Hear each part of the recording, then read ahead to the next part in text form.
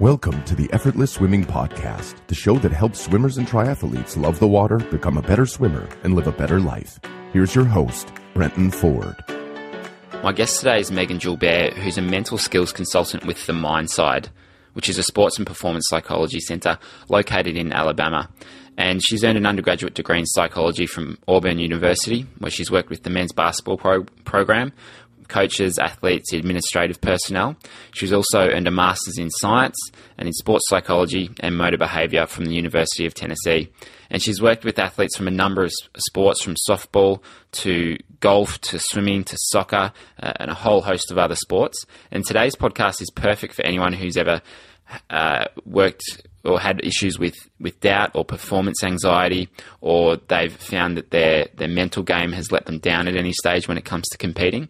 Meighan and I talk about how you can develop your mental skills and your mindset to perform at your very best. And we also talk about a couple of examples of athletes that she's worked with and helped change their results based on working with them on their mental game. So here we go. Let's cut to the podcast, to the interview with Meighan Julbert.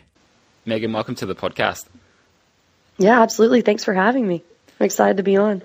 Just to give the listener a bit of a background on what you do, could you share a bit of a story of an athlete or a team that you've worked with that explains what you do? Yeah, absolutely.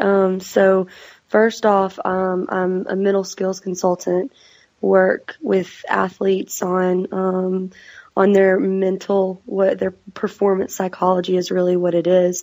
So what's going on in their heads to be able to help them perform at a higher level. And really, it's actually funny because thinking about a story, I'm kind of going to share one that's been a little bit more of a longer process and a little bit more of a trial and challenging process for me, but not only for me, but also for the athlete. I work with actually a few swimmers, and one in particular I've been with for quite some time now. And when she first came to me, she was pretty decent athlete, performing pretty well, but really hadn't had a best time in a while. And it felt like she was putting in all the work, putting in the distance in practice, but just wasn't able to really make that switch when it came to competing. And so at first, we kind of started out with a few different strategies, getting her to make sure we had, a plan for practice, make sure we were practicing the right way, had the right mindset going into practice, because if you don't, then there's really no way that we're practicing to be able to compete well. And so we started with that, and we also had her come up with a routine for behind the blocks and really dug into a little bit of why she felt like there was a disconnect between what she was doing every day in the pool to when it came down to, okay, now I'm racing. And honestly, I'd say it took us a while, quite some time, to really see the benefits of talking through those things, because it's not really a quick fix. That's the one thing when you've been thinking one way for so long and you've created those habits, we can't just get rid of the bad habits. You have to start creating new ones, and so that takes time. So really fast forward to a little over a year later, recently she had a race, and throughout the course of that time, she saw some success, some things in time, per se. She saw some success in time, but not a ton. And I'm sure you know that in racing, point blank, no matter what kind of racing it is, it's all about the outcome. It's all about the time. If you don't improve time, it's hard to feel like you really improved at all. And so we talked through and worked through some other strategies of, okay, how do we see improvement even when we don't always see a drop in time?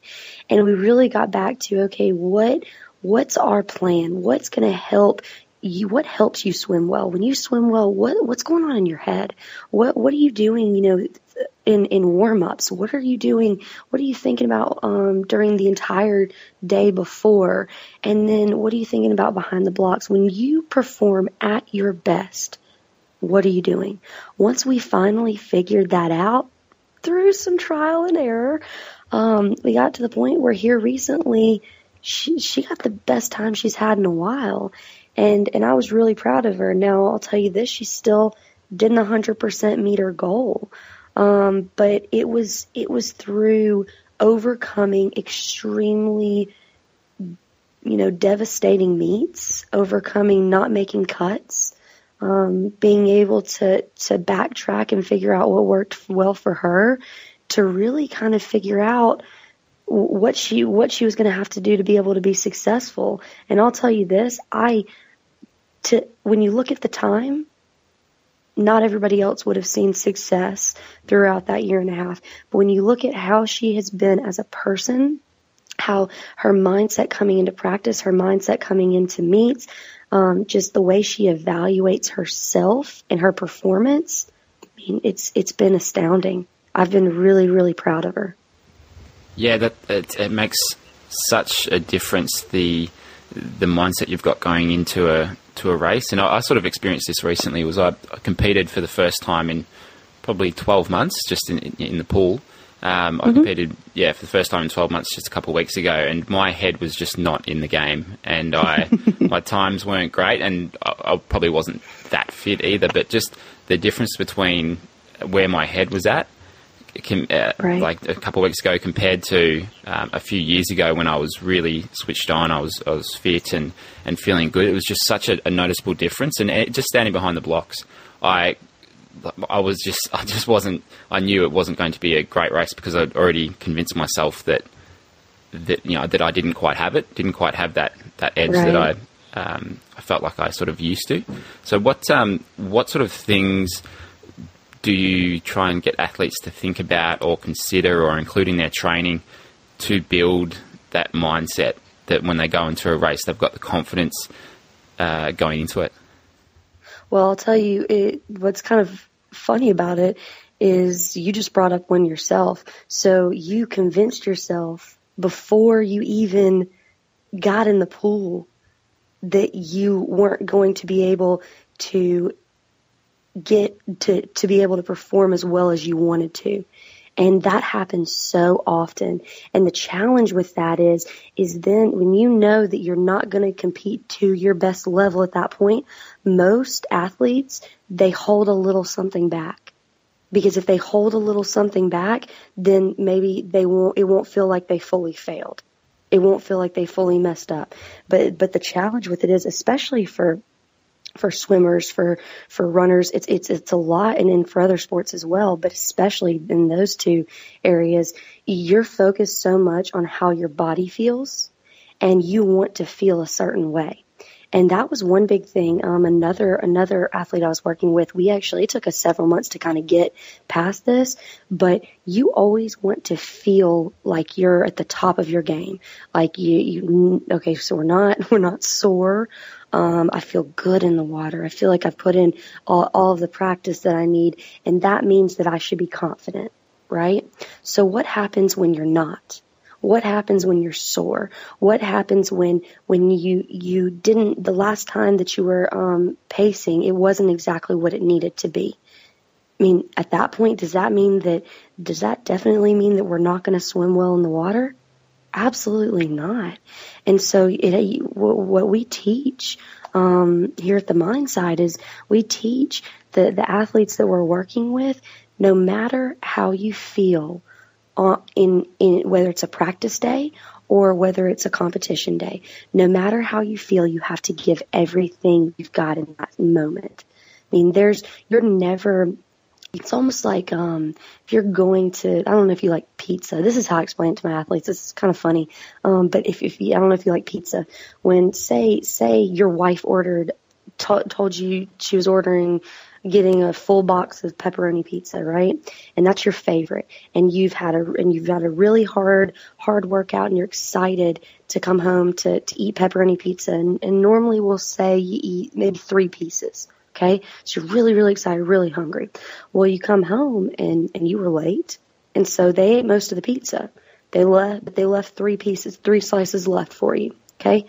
Most people would look at that box of pizza and say, what the heck?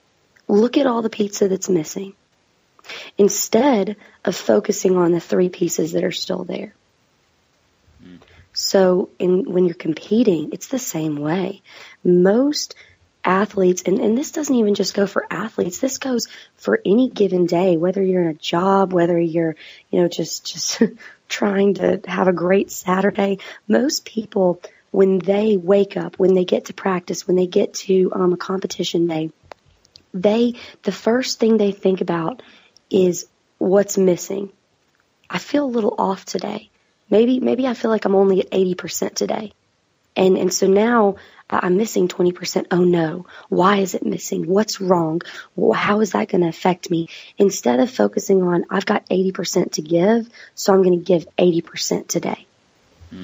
It took me a couple of years to learn that when I was a teenager competing. It was probably 15, 16 years old that after doing it for a number of years, where in the warm-up, I used to base how I think I would swim based on how I felt in the warm-up and my times in the warm-up. But often the correlation was actually, if I felt like crap in the warm-up and if my times were off a little bit, that would be sometimes the best that I would race. And so right. Then why do you want to peak in the warm-up? Yeah, that's you don't want to peak in the right. warm-up, you want to peak in the race. And there was no sort of correlation there with how I felt in the warm-up to what my times would be. So it took a couple of years just to actually accept that and learn it. So for someone who is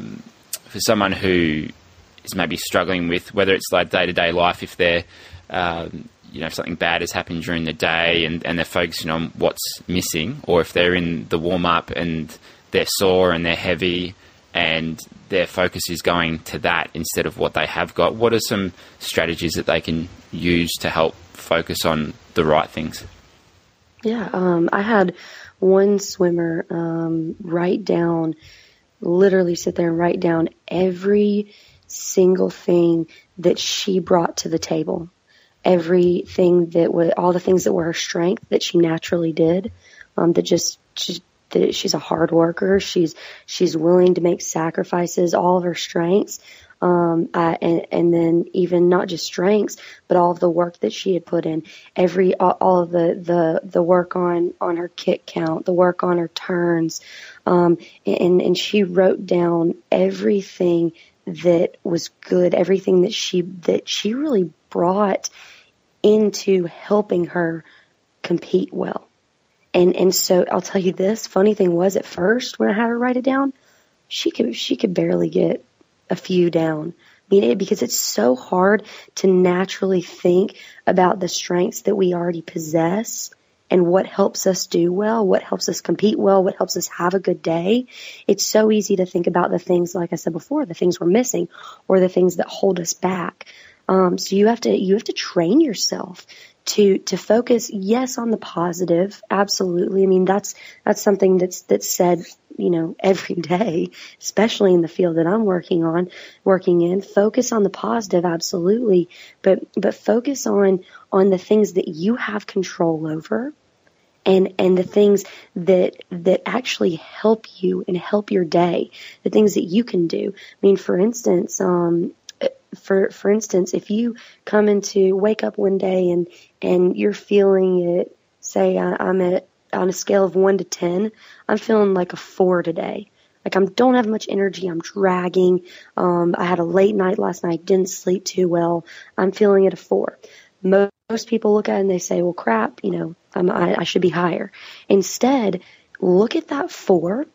Putting a number to anything helps, because it just makes it tangible. Say I'm at a 4.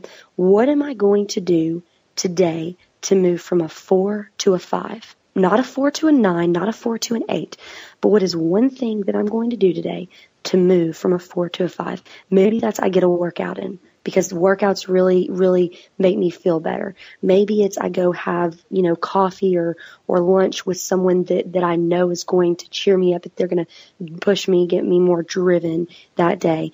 But if you focus on what can I do to just feel a little better, to get a little better, to put forth a little bit more effort, then all of a sudden it comes back on you and you have more control over every single day. It's a choice.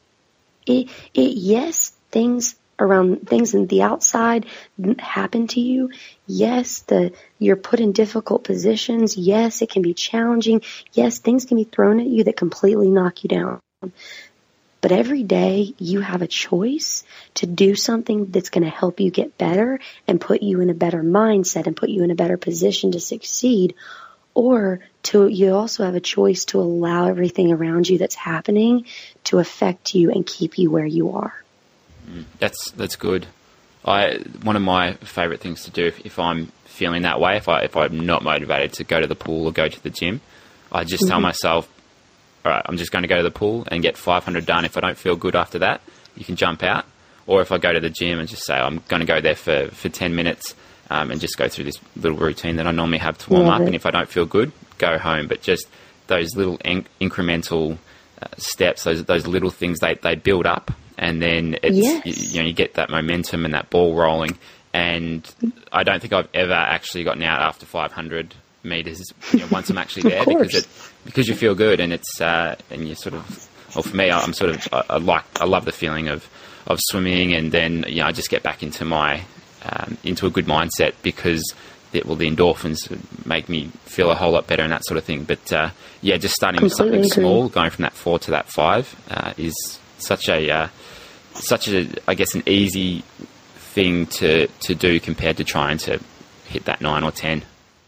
Yes, and the interesting thing too is most people would feel guilty. Like, say you said, okay, I'm just going to go and do the 10 minutes. And most people would feel like, okay, if I don't go, I feel guilty. Now I won't go tomorrow, and I won't go the next day. And then you build a habit. Okay, it's been a week since I've been to the gym, or it's been a week since I've been in the pool, or it's been a week that I've been in the pool, but I haven't really been there mentally. There are some days, I'll tell you this, you just count them as a loss. You just get whatever you can out of them, and the rest of it, well, okay, just move on to the next day. If you don't end up in the gym, if you don't end up in the pool because of whatever reason, then that's fine for one day. Just don't let it get 2 days in a row. Because once you get 2 days in a row, you're more likely to do 3. Don't feel guilty about it. Don't feel guilty that today, even if you did go and you weren't 100% there and you weren't fully focused and you don't feel like you got a lot out of it, okay, that's fine. Now let's drop it. Let's get up the next day and let's try to be better that day. If you're always trying to get a little bit better each day, you're going to have some fallbacks for sure. But overall, you'll continue to get better over time. It's never a continuous upward route in performance or in life. It's more like a roller coaster. You go up and down and up and down, but the overall trend is that if you're focused on getting better and doing the things to help you get better, it'll happen. And that sort of leads us onto the next topic I want to talk about, which is why it can actually be good for athletes to fail sometimes, and yes. Because that's where the learning comes from. And I mean, I've seen this. So an example of this is when I was a teenager growing up. One of my best mates at the time, he broke in a relay. It was the heat of a relay that the team would have won gold in the finals, and he broke by a very long way, and so he kind of got a serving by the coach. But from that, I can't remember how old we were at the time. We were quite young, maybe 13, 14. But from there, he learnt his lesson. I don't think he ever broke again. But it's a story that we bring up even 15 years later, because because it was so now looking back, it's so funny that he did break by that much in a heat that they could have comfortably qualified for. But like that sort of thing, sometimes it takes an event like that to get the learning, or else he could have, he might have been 22 in a national final for a relay and made that mistake. But instead he made it on a much smaller scale. So I think it is just so important for people to actually fail and take it in their stride and learn from it. What have you seen with athletes that you've worked with from times that they've failed and gone on to actually that's made them better? Yeah, that's a huge point. I'm glad you brought that up, because you're right, and it really is miserable in the moment. I mean, it really is to fail. I'll tell you this, large majority of the athletes that I work with, they do everything they can to not fail. They don't want to talk about it. They want to prepare for the perfect game, for the perfect race, for the perfect performance, because that's their ideal in their mind. And I had a swimmer whose cap started to come off in a race, and I'll tell you this. Now, we had talked months before this about, I want you to prepare for if water gets in your goggles. I want you to prepare for if the girl in the lane next to you who should not be ahead of you is ahead of you. I want you to prepare for if you see a time that's not the time that you wanted, that you continue to push through it. And I mean, we hadn't been really good at it. I'm going to be honest with you. At one point there was a rip in her suit, and it completely just blew apart her race. Another time, a girl swimming next to her that she had no intentions, did not want to get ahead of her. It was, and it completely blew up her race. But in this particular moment, now we had not talked about her cap. We hadn't, but we had tried to prepare for other things to happen, and just said, okay, this is what we're going to do just in case it happens. And so we hadn't prepared for that moment specifically, but in that race, she said it affected her a little bit, but she said I was able to continue to focus on my race plan, on what I needed to be doing in the moment. And that is huge. I mean, absolutely huge. If you're not prepared for what's going to blow up in your face, what's going to hold you back, what's going to be the worst possible case scenario, then when it happens, you're in shock. You are, because it makes you uncomfortable. And no one likes to be uncomfortable. But it's like one of my friends and I were talking about the other day. I don't know, have you ever flown in a plane before? Yep. Okay. A little bit. Most people have, but there's some people who are afraid of flying. So I mean, when you're flying, on most flights, you get a little bit of turbulence, right? I mean, it rocks a little bit, and I'll tell you this: most people, they grip their chair a little bit harder as soon as it starts to rock, as soon as the plane starts to move a little, makes you a little uncomfortable, and they look around at other people to see who's panicking, right?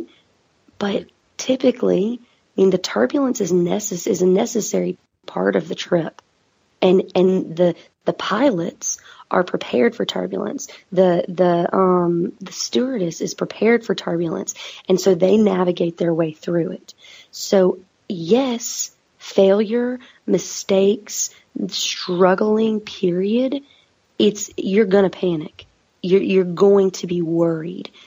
But if you have a plan for when it happens, or just you fail and then you make a plan all of a sudden after that, that's fine too. If you have a plan for when it's going to happen again, or when it's going to happen the first time, you're able to navigate through it so much more quickly and easily. That's a good analogy. I've seen 3 people have pretty much a panic attack on planes when we've hit turbulence, and they just freak out. And I don't know if it's from something that's happened in the past or anything like that, but right. Yeah, I've seen people just really just panic and not be able to control their breathing or their thoughts or anything like that. And then I was talking to a friend of mine who's a pilot, and she's the way she talks about it is it's always going to happen. There's always going to be changes in air temperature. You're going to be going through clouds and all this sort of stuff. And so it's just an everyday part of her life. And I think that's the difference between someone who's prepared for it and they've gone through it quite a few times and someone who hasn't. And yes. I think it was either 2008 or 2012 at the Olympics. Michael Phelps in his 200 butterfly. Yes. His goggles filled up after 25 meters, but in that race he ended up going on to win the gold medal, break the world record because he'd rehearsed it. He knew how many strokes it was going to take, but he couldn't see for 3/4 of the race. And that's just, he's the epitome of someone who has just such a strong mental game and who has rehearsed things down to the very smallest details.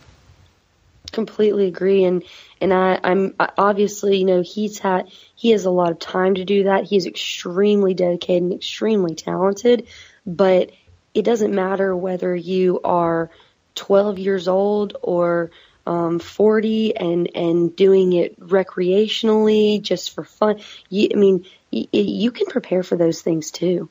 You absolutely can in life or in performance. And the better prepared you are, you're still going to have a panic moment. You still will, because everybody does. But your panic moment gets a little bit smaller, and then you feel well prepared to handle anything that comes at you. And that's what I love about that. He was able to work through that in such a short period of time. But that's because he had prepared for it and he had a plan. And then it was all about execution in the moment. It came second nature to him. And that's what a lot of just athletics is in general.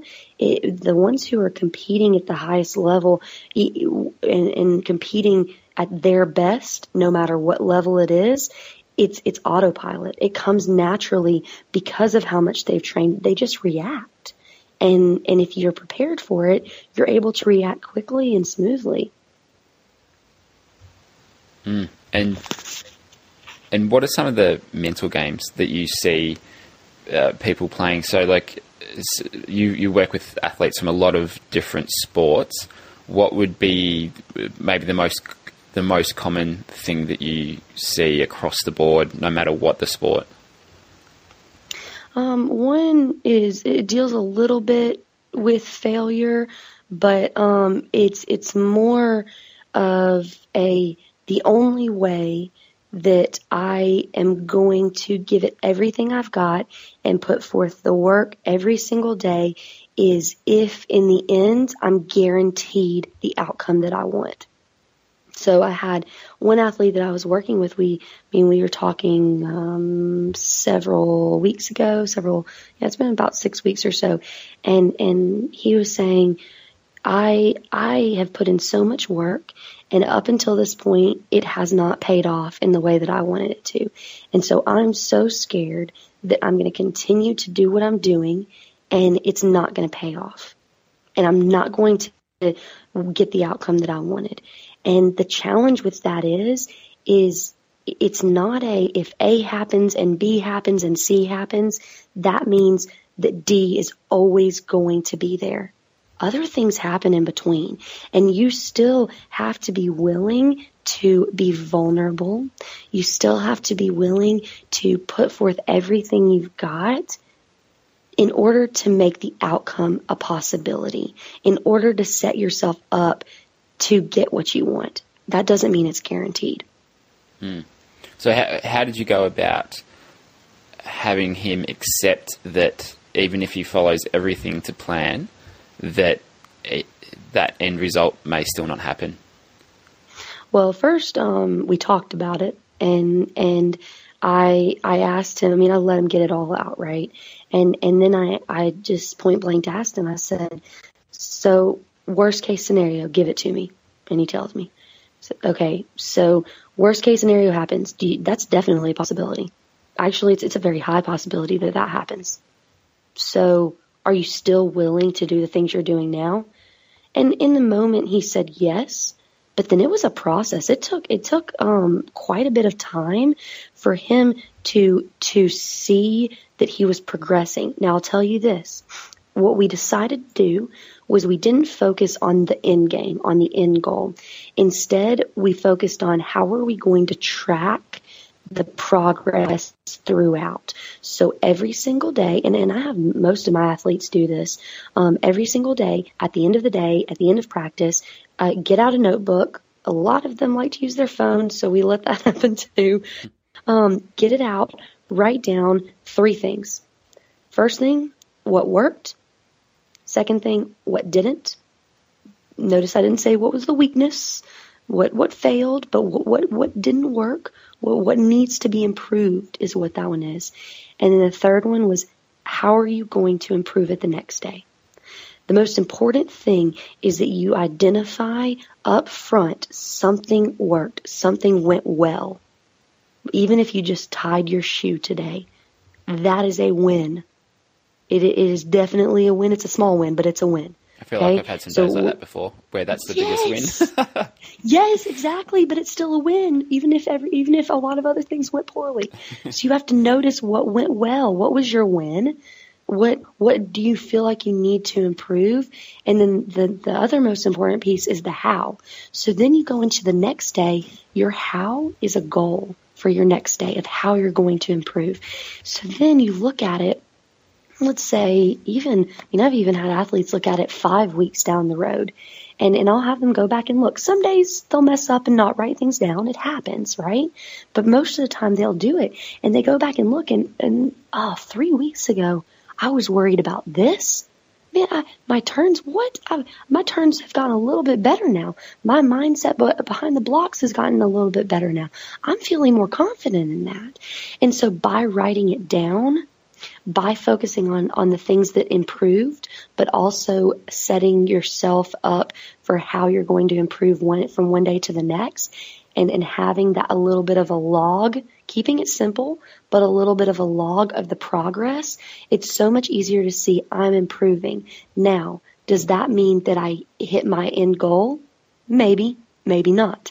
But most athletes would tell you that, yeah, they want the end goal, but point blank, they like to improve. They like to see improvements. It's just really hard to see that in the moment because we're so subjective and we see what's not working, what's not going well so much easier than we see how far we've come. I like this strategy you use there. I think it's about asking good questions and getting the athlete to uncover those things on their own rather than just telling them what they should maybe think about. And also with the journaling process, it's another way to help the athlete discover those things on their own. And that's probably one of the biggest things I've noticed with the best coaches that I've worked with or spoken to. They ask the right questions of their athletes to help them find the solutions on their own, because a lot of times just by having the time to think, that is where, and thinking about the right things, that's when the changes actually happen, because those answers are sometimes in the back of someone's mind. They just don't know how to they don't know how to get there, don't know how to see it. And so in order to actually make a change, a lot of times it's got to come from the athlete. It can't come externally, but a good coach, a good psychologist will help them see that themselves. Yes, and I mean, we've always talked about the athlete is the expert. They're their own expert. I mean, I'm not in the water with you every day. I'm not on the field with you every day. I'm not in your head. And yeah, it's hard to kind of figure out your own head sometimes. And so it's great to hear someone else asking you the right questions.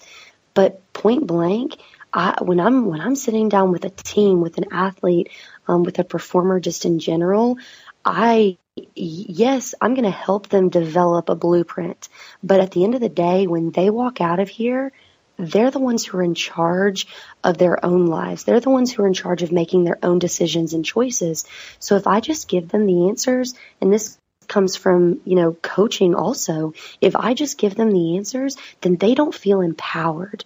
They didn't come up with it themselves, so they're not always as invested because it came from someone else.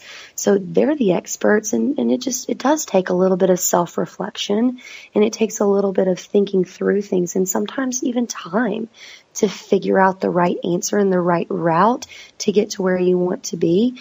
But bottom line is, they're the expert in their own lives, in their own heads, and they're the ones that have to be invested in decisions in order to make the choices to live those decisions out. That's absolutely right. And I was speaking to a swimmer who I'd coached a little while ago, and his swimming, or his times were not where they were probably 2 or 3 years ago, and so he wanted to get on the phone, have a chat, and just see what he could do to get his times back down to where they were. And so, I mean, I could just say, well, you need to do this, you need to do this. But instead, with that in mind, I just asked him questions about his training. What did he feel like when he was swimming at his fastest? What was he doing? What was he focusing on? How did it feel? And what's the difference between 2-3 years ago and now? And so from that, we've come up with a bit of a plan to now get back to where he was and hopefully beyond that. But the answers didn't come from me. They came from him just reflecting on why he wasn't where he wanted to be with it. And I think especially for me, like I'm 29 at the moment. When I started coaching, I was 18, 19. And at least for the first couple of years, it was just about telling someone what they need to do without actually, without proper coaching. And that's what it's like when you start anything new, and it's nice to be the expert and have all the answers. But I think the best coaches get the answers out of the swimmers or the athletes themselves. Yeah, and what I love about that too is that you dug into something that he already had experienced before. What was it like when you were swimming at your best? He's got a plan that's worked before for him. Why reinvent the wheel? Maybe we'll make some adjustments, but if he's got a plan that's worked for him before, then let's get back to that. Let's get back to the things that work for you. And I love that. I mean, I think you're right. I've coached for now, it's been 5 or so years, and in a couple different sports. And when I first started, oh man, you couldn't tell me that I didn't know anything. I wanted to. We're going this way. We're doing it this way because this is the way that I was taught. This is the way that I was coached. And you're right. Over time, you start to figure out, and I'd be willing to bet we're both still learning, which is a good thing. But over time, you start to figure out that really, yes, you do have a good blueprint. You absolutely do. But they also know themselves, even if they don't always realize it. And they can give you some insights in how to coach them well also. Yeah, absolutely. And it's one of the best things about coaching is you're always learning. Every athlete, every swimmer that I work with, there's something that I can pick out from there and then sort of store it in my my mental bank for when my toolkit for when I have someone who's got a similar problem, or they've run into something that I haven't sort of encountered before. So it's just continually building and learning, and that's just what I love about sport, because the game of it and the challenge of continuous improvement, it never ends, and it's like going down the rabbit hole. The further you go, especially with swimming, and my biggest thing is swimming technique. That's probably what I've focused on for the last 10 years or so. The more I learn, the more I learn that I don't know. It's just so true with that, and I'm sure with most other professions, or with psychology, for example. Like, what were you like when you started compared to now? What was I like? Yeah, like what's how's that? Yeah. Whew, I cringe change. Looking back at some of that when I was coaching 10 years ago. At some of the things like that. So when I first started, and I was talking to a colleague about this the other day, actually. one of the biggest, I sat down with a client, and I gave her, I wanted to conquer the world. I wanted to change the world, one athlete, one coach, one team at a time. And I'm still relatively young in the field, absolutely.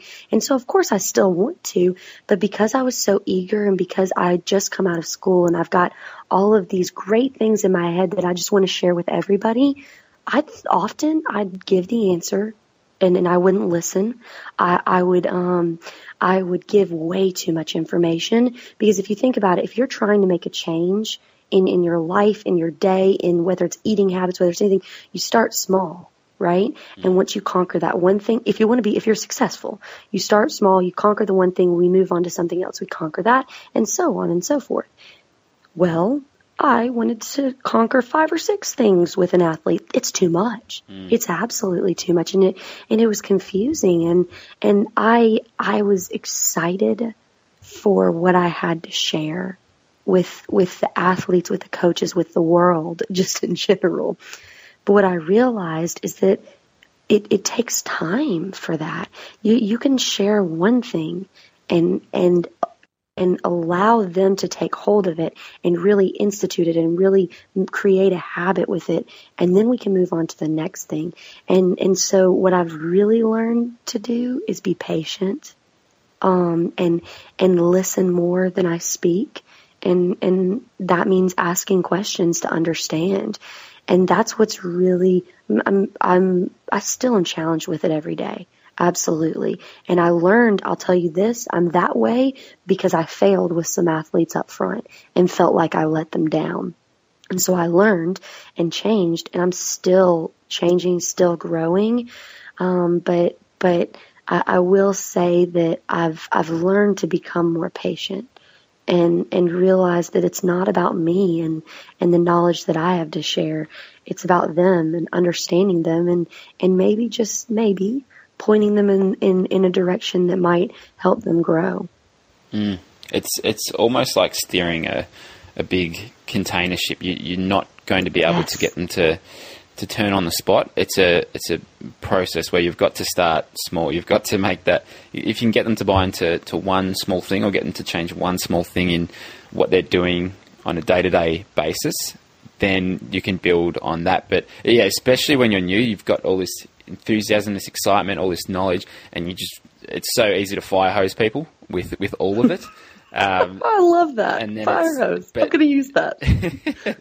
And it's the same as drinking from a fire hose. You can't do it. You're just going to get hit in the face. And instead of just giving them a cup of water where they can easily drink that and then take that on board, that's the difference there. So it's very hard to contain it, especially when you've got a lot of excitement and you can help them. So it's kind of like this, you're almost in a bit of a, like you're in almost you've got to contain yourself. You've got to just keep that excitement and enthusiasm down a little bit so that you can work with them and listen and then choose that one little thing to start them with. And yes, I went through exactly the same thing. I know what you're talking about. I know you've got to go soon, so where can people find out more about what you do and what are the services that you offer to people? Yeah, definitely. So I work for a company called The Mindside. We work with really competitors across all ages and all different sports. And we actually, we work with coaches. I'm really, really passionate about coaching development.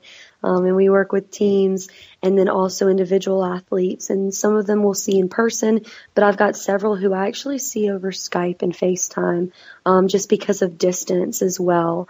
And so we provide a lot of information on our website, which is themindside.com. But then you can also find us on social media. I have a Twitter handle. It's Meighan Julbert, spelled interesting. It's MEIGHAN JULB as in boy ERT. And then our Mindside account actually has a Twitter too, and it's at the Mindside. But we try to put out information, for all different sports on different topics, just about the mental game, as periodically as we can. So feel free to follow us and give us a shout out. We'd love to hear about any of the listeners from wherever they are. Meighan, thanks so much for being on the podcast. I love talking about this stuff, and especially someone like yourself who's worked with a lot of athletes from different sports, and just getting your take on it. And and even though you're across the other side of the world, everyone goes through all of the same stuff. Everyone has the same problems when it comes to dealing with the mental game and controlling their thoughts. So thank you for being on the podcast, and it's been a pleasure. Yes, thank you so much for having me. I enjoyed talking. Thanks for listening to the Effortless Swimming Podcast. If you'd like us to help you become a faster, more efficient swimmer, go to www.effortlessswimming.com.